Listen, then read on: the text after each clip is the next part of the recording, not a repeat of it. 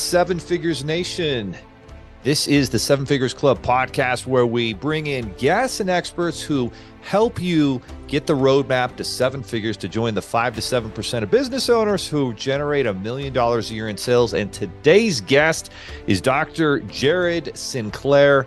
And Dr. Sinclair is someone who's going to be able to provide a lot of value and certainly a lot of insight in terms of how you can create organizations of success and teamwork and cultures that are going to promote growth, which is what we're all looking for in our business.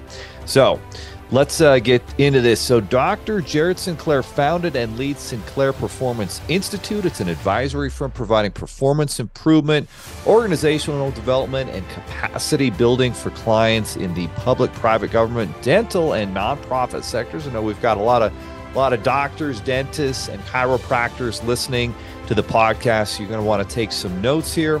He's got over 25 years of experience leading and advising teams. Dr. Sinclair also holds a doctorate in organizational change and leadership and an MBA in financial management. He is a U.S. Marine Corps combat veteran. Thank you for serving, Dr. Sinclair. And he has led specialized operational teams involved in intelligence collections, vice, narcotics, hostage negotiations, and internal affairs investigations. Additionally, he has advised and provided specialized training to teams and organizations around the globe as a capacity building subject master. And we're going to talk a lot today about his performance, DDS, of which he is also the co-founder of, and dive into his SMACK, S-M-A-C-K philosophy. So Dr. Sinclair, excited to have you on the show. How's it going today? There are over 32 million businesses in the U.S., and over 90% of them will never break seven figures in annual sales. So how do we as entrepreneurs or aspiring entrepreneurs break into that seven figures club? This podcast will relentlessly share the secrets, strategies, and tactics I've used to create 3 multi-seven figures businesses and bring in even more successful entrepreneurs than me to share their inspirational stories and tactics to success. You can create your dream business and life right now. So buckle up and let's go. It's going good, Leo. Thanks for having me. And it's a mixed bag, right? But hopefully we can get into some of those details there and talk a little bit about what got me to where I was. And, I'm happy to dive in. Yeah, absolutely. And we always like to begin these podcasts by just learning a little bit more about your background. What led you? I mean, you served in our military and you've done a lot of impressive things, but what led you eventually to go towards a path of entrepreneurship, starting something, and what was that path like? Were there some key events maybe in your childhood or as you joined the military that made you think, you know what, I want to go this independent route versus, maybe necessarily just working in an organization? You actually run an organization. Sure. Yeah. So growing up, I've never been that kid that was ever really settled. I lived a lot on my bike and I was just out like exploring and building jumps and doing all kinds of the cool stuff like that. Out of high school, I joined the Marine Corps. I quickly got to the point where it kind of wasn't enough. I saw the world. I did 10 years in the Marine Corps and I continually was pushing myself, both in education, volunteering to go on deployments, to take on assignments, to do things of that nature. I just never had been settled. So after that, I kind of got out in 2008. The economy wasn't looking too good. I took a natural transition into law enforcement, of all places. Was very successful within a relatively short period of time. Again, I got to that point where I had outgrown my position. There wasn't much opportunity there, so I went back to grad school. Got accepted to USC, went to their doctoral program in organizational change and leadership. And during that time, I started doing consulting for nonprofit organizations because I knew there was a gap there between my government experience and experience in the private sector. So I knew I had to close that gap. I started offering pro bono consulting solutions and advisory services to nonprofit organizations.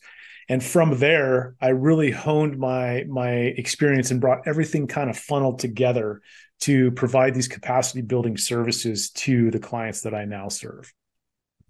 Outstanding. Well, amazing experiences there. I'm curious, with all of your military experiences, I mean, you said you were deployed and you're working in very high stress, high focus situations that are literally life and death.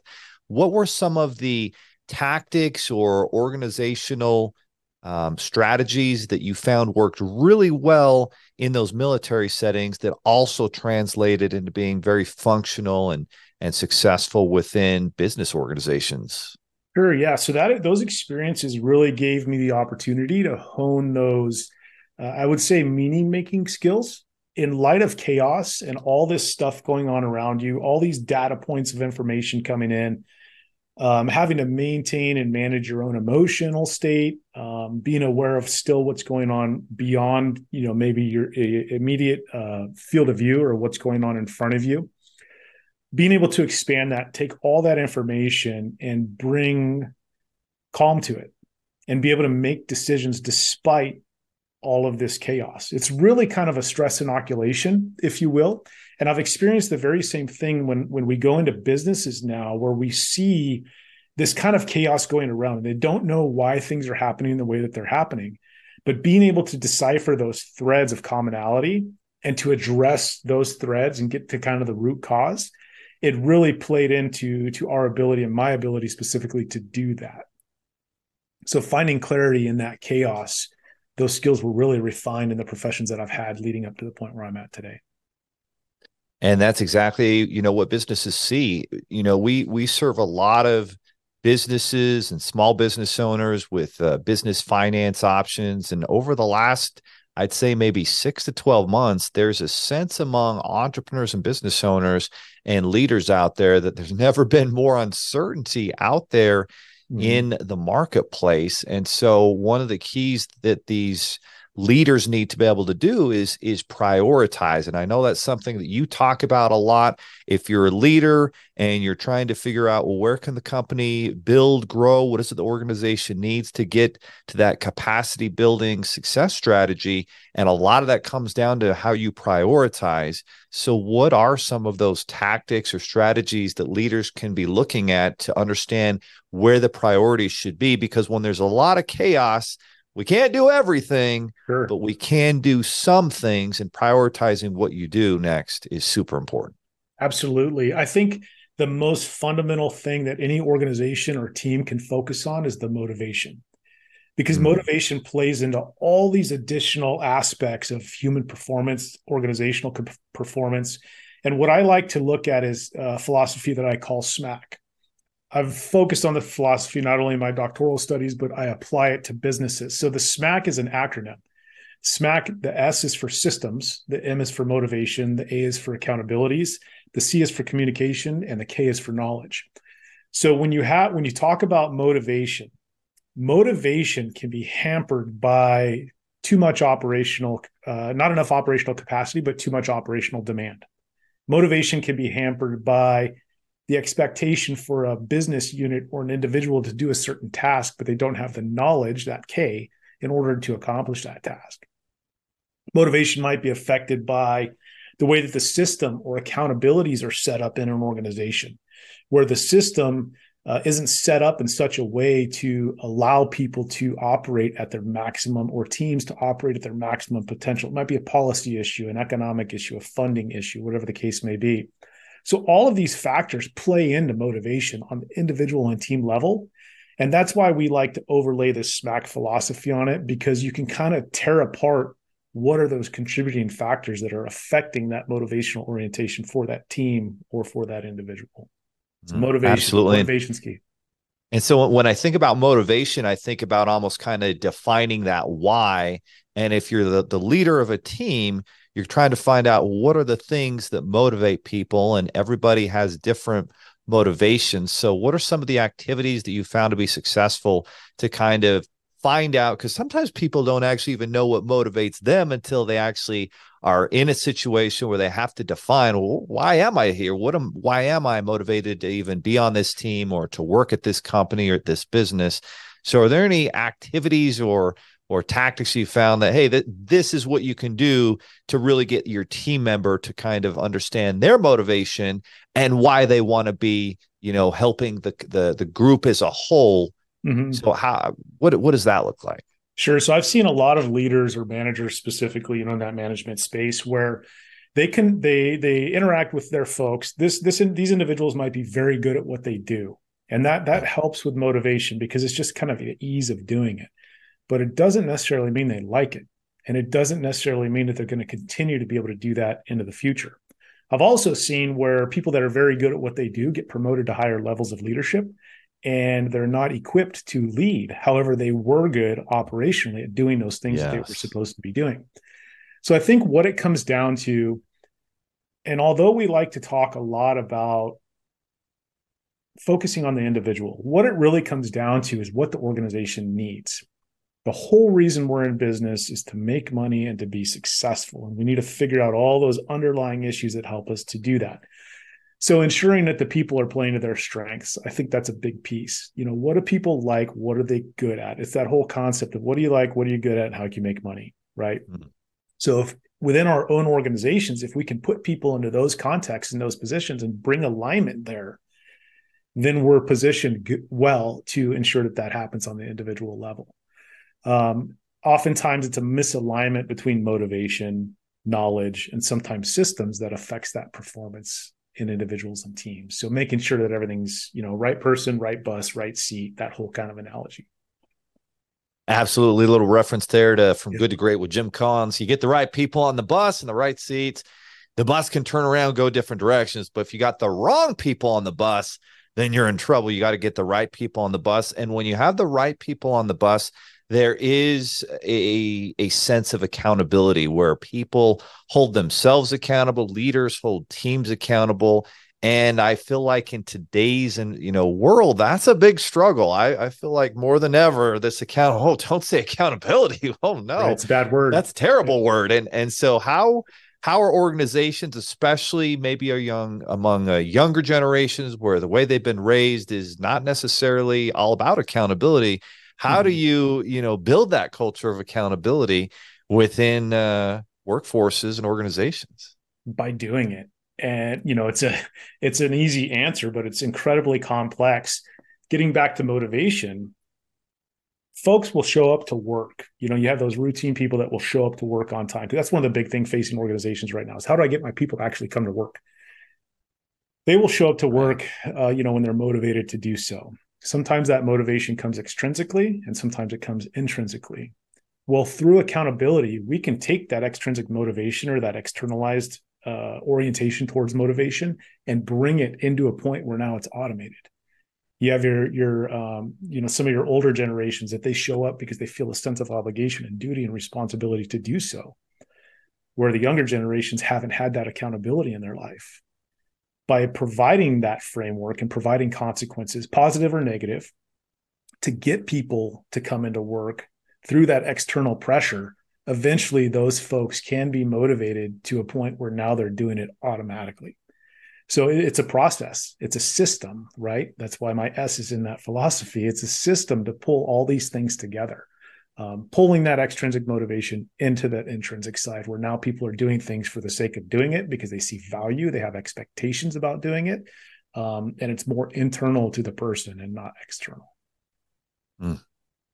So how important is it for organizations and leaders to have a well-defined mission? It seems like anytime you're dealing with an organization where, hey, there's a mission and everybody knows what it is and they feel like it's a higher calling than just making money and just having a job. So how important is it to define that mission and maybe even have some core values around, hey, this is what we stand for. This is what we do when faced with tough decisions. Sure. I think it's very important because in the absence of information, people are going to make their own stories. They're going to do the things that they think are the best things to do. So it's important to have that information there. And if that information comes in the form of a mission or a vision statement, they have something to always go back to in the absence of information when they don't know what next step they should take. If they take a step and they're empowered to do so in alignment with that mission or that vision or those values, then 9 times out of 10, they're going to land on their feet and it's going to be a decent decision. So I would recommend if you don't have a mission or values or a vision, you do it. If you don't have any of those, that's fine. You could use some type of metaphor analogy like the TP, like WD-40 did in their lobby, right? Where they have this whole sense of tribe and group. So it doesn't necessarily need to be words. It can be imagery that also conveys that meaning. Yeah, absolutely. And one of the things that you're really good at helping organizations with is when you have like a big change. You think of some of the change and disruption that's happened in the tech industry over the last 18 months, where a lot of tech companies were spending, spending, spending. They weren't profitable, and they've really had to pull some of those things back and make massive organizational changes. And another example that kind of brings that comes to mind is Twitter, now known as X.com, and how Elon Musk instituted organizational changes. I'm curious, what do you think about how they implemented these changes, and maybe what did you like about some of the things they did, and maybe what would you have maybe done different or recommended, they have done different as they went through that massive change that they did? Sure. So keeping in mind that I don't have access to those super intricate or detailed dynamics of this change movement, what I can say is that change typically occurs on various paces. You can have slow incremental change, because the reality of it is you have three stages in any change environment. You have the unfreezing, right? Where the organization starts to move. Then you have this new kind of settling where these new efforts or this new alignment or this new structure is injected. And then you have this kind of refreezing that happens. So the organization is then solidified in that new change.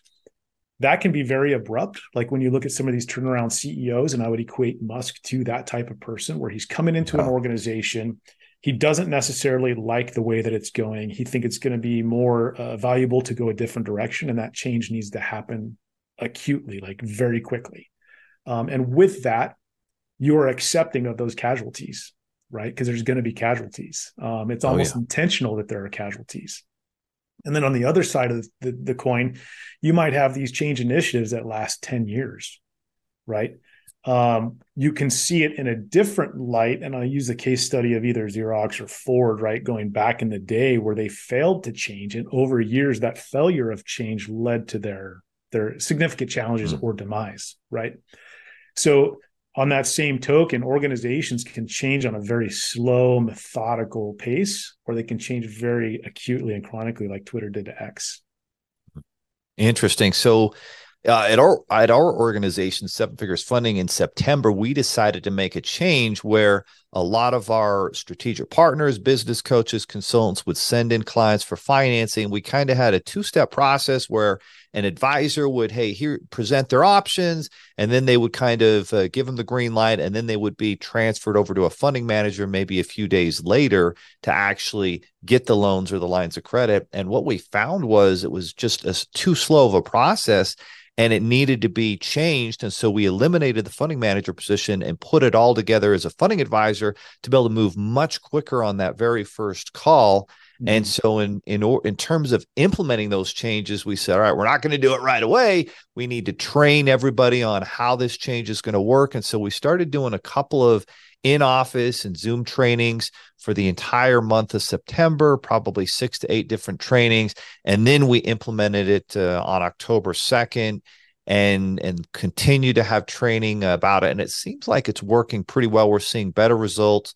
And so I think what you're saying is right. It's all about the pace. And if you're going to make a big change, then there needs to be information, there needs to be training, and probably some time to make that transition and that change. And so I think what you're saying with the SMAC framework really brings that to light and proves exactly what you're saying in terms of a case study. In terms of leaders, right, where everybody listening to this podcast, most are running sales teams, or they're founders or entrepreneurs, small business owners, and they're the leaders in their organizations. And there's there's a lot of books out there about leadership, their key qualities, attributes. What for you, as somebody who's been in life and death situations and led men and women in military battles, and now you're doing it for organizations across the country, what are some of the common traits that you see among successful and influential leaders? I would say there's two. It's going to be stoicism and confident humility. I like that. The ability, because oftentimes we look at humility as being weak or meek or less than or kind of laid back. Humility is knowing exactly what you are and are not capable of. And when you're confident in that, you can operate and live right now. Despite what's going on around you, you know what your capabilities are. You know who to go to. You know when to ask for help. You know when to say I'm wrong, or I didn't know what to do, or I need help. Can somebody help me? And I think with that stoicism, that kind of unemotional, I wouldn't say unemotional because it's very emotional, but that detachment, if you will, especially when you're managing an organization, it allows you to think clearly. And with that, you engage people differently, and people will trust you when you're like that, because you're going to be steady, you're going to be warm, you're going to be matter of fact, you're not going to be arrogant, you're confident, you're humble, and you're level-headed. I love that. So stoicism, not too high, not too low, very calm during the storm, methodical moving forward, and then a confident humility. And whenever I think of like a confident, humble type leader who is super confident, but at the same time, like it's not their way or the highway, they're asking a lot of questions, right? They're building teams, and it's not them making just one-sided decisions. It's asking for the people who are the experts, the smartest people in the room, to give them great insights and then make a good decision. And for me, also a confident, humble leader is also kind of a servant leader. Like, how can I serve these people? How can I bring value? And I think they make it less about themselves and more about how they can serve their team. And so I absolutely agree. Those are two top qualities and attributes that I think that we see among the best leaders out there. And Dr. Sinclair, at this point, I think a lot of the audience is like, wow, this is what I need to be able to implement in my business, in my organization. And they're wondering, what is the next step? The one thing they can take today to move towards that. Maybe it's connecting up with your organization or some information that you have for them. What's the next step that they can take today to start being better leaders, implementing change? Because in today's world, if you don't change and pivot quickly, you'll probably be out of business as a business owner and a business leader. And so what's the next step they can take today? Yeah. So I would say just pause and reflect on where you're at, where you want to go. Oftentimes we're moving so fast, especially in today's society, where we're going from one thing to the next, and we're pushing really hard to get to that next goal. So just pause and make sure that your plan, if you don't have one, create one, but make sure your plan is in alignment with where you are, fill in all those gaps to go to where you want to be. And, if I can do a shameless plug, you can find Please. me at SINCLAIRperformance.com. I'm happy to connect with you there. You can send me an email directly, Jared at SINCLAIRperformance.com. If you're in the dental space, you can connect with me and my partner at performancedds.com. Also, it's Jared at performancedds.com. And we're happy to sit down and do a no obligation consultation with anybody. We're just normal people trying to help other businesses out. So if you don't have a plan, pause, make sure you have a plan, and start working towards that goal. All right, everybody, this is not a passive podcast. This is an action-taking podcast for you to take the next step, join the 7 Figures Club, hopefully the 8 Figures Club in the future. So make sure you go to SINCLAIRperformance.com, learn more about these strategies and tactics that great leaders are implementing to create very successful businesses with teams and cultures that are on the same page. And I'll just second exactly what you just said, Dr. Sinclair. Taking that break, pausing is so important. So one thing I've started doing, I did this yesterday, is I'll just, walk outside my office, outside the buildings, and I'll walk around a few buildings and track maybe 3/4 of a mile, and 15, 25 minutes of clearing my head. And it's amazing some of the solutions that will come to you when you can pause and think clearly and even just walk outside in nature for a little bit. So I definitely second that. It's a powerful thing to do. But again, everybody, make sure you go to SINCLAIRperformance.com and then mention the website again for those who are in the dental space. It's performancedds.com. Got it. Performancedds.com. Perfect. Well, Dr. Sinclair, thank you so much for being a guest on the show today. I learned a lot. and I know the audience did too. But most importantly, everybody, I want you to be able to take some notes, rewind some of this if you need to, and go to SINCLAIRperformance.com so that you can start working towards an organization that thrives, because as a business owner, it can't be you trying to do everything. You've got to do it with a great team, and leadership and these organizational strategies are what are going to make all the difference. Dr. SINCLAIR, thanks so much for being a guest. Leo, thank you. I appreciate our time together. Are you looking for more seven-figure secrets, content, or even how you can launch your own recession-proof business? Then check out sevenfigures.com. That's the digit 7, FIGURES.com, where we share more videos, stories, strategies, funding solutions, entrepreneurial education, and even the secret business type that's recession-proof. Thank you for listening, and if you're finding value in our podcast, please give us a 5-star and invite others to join the club.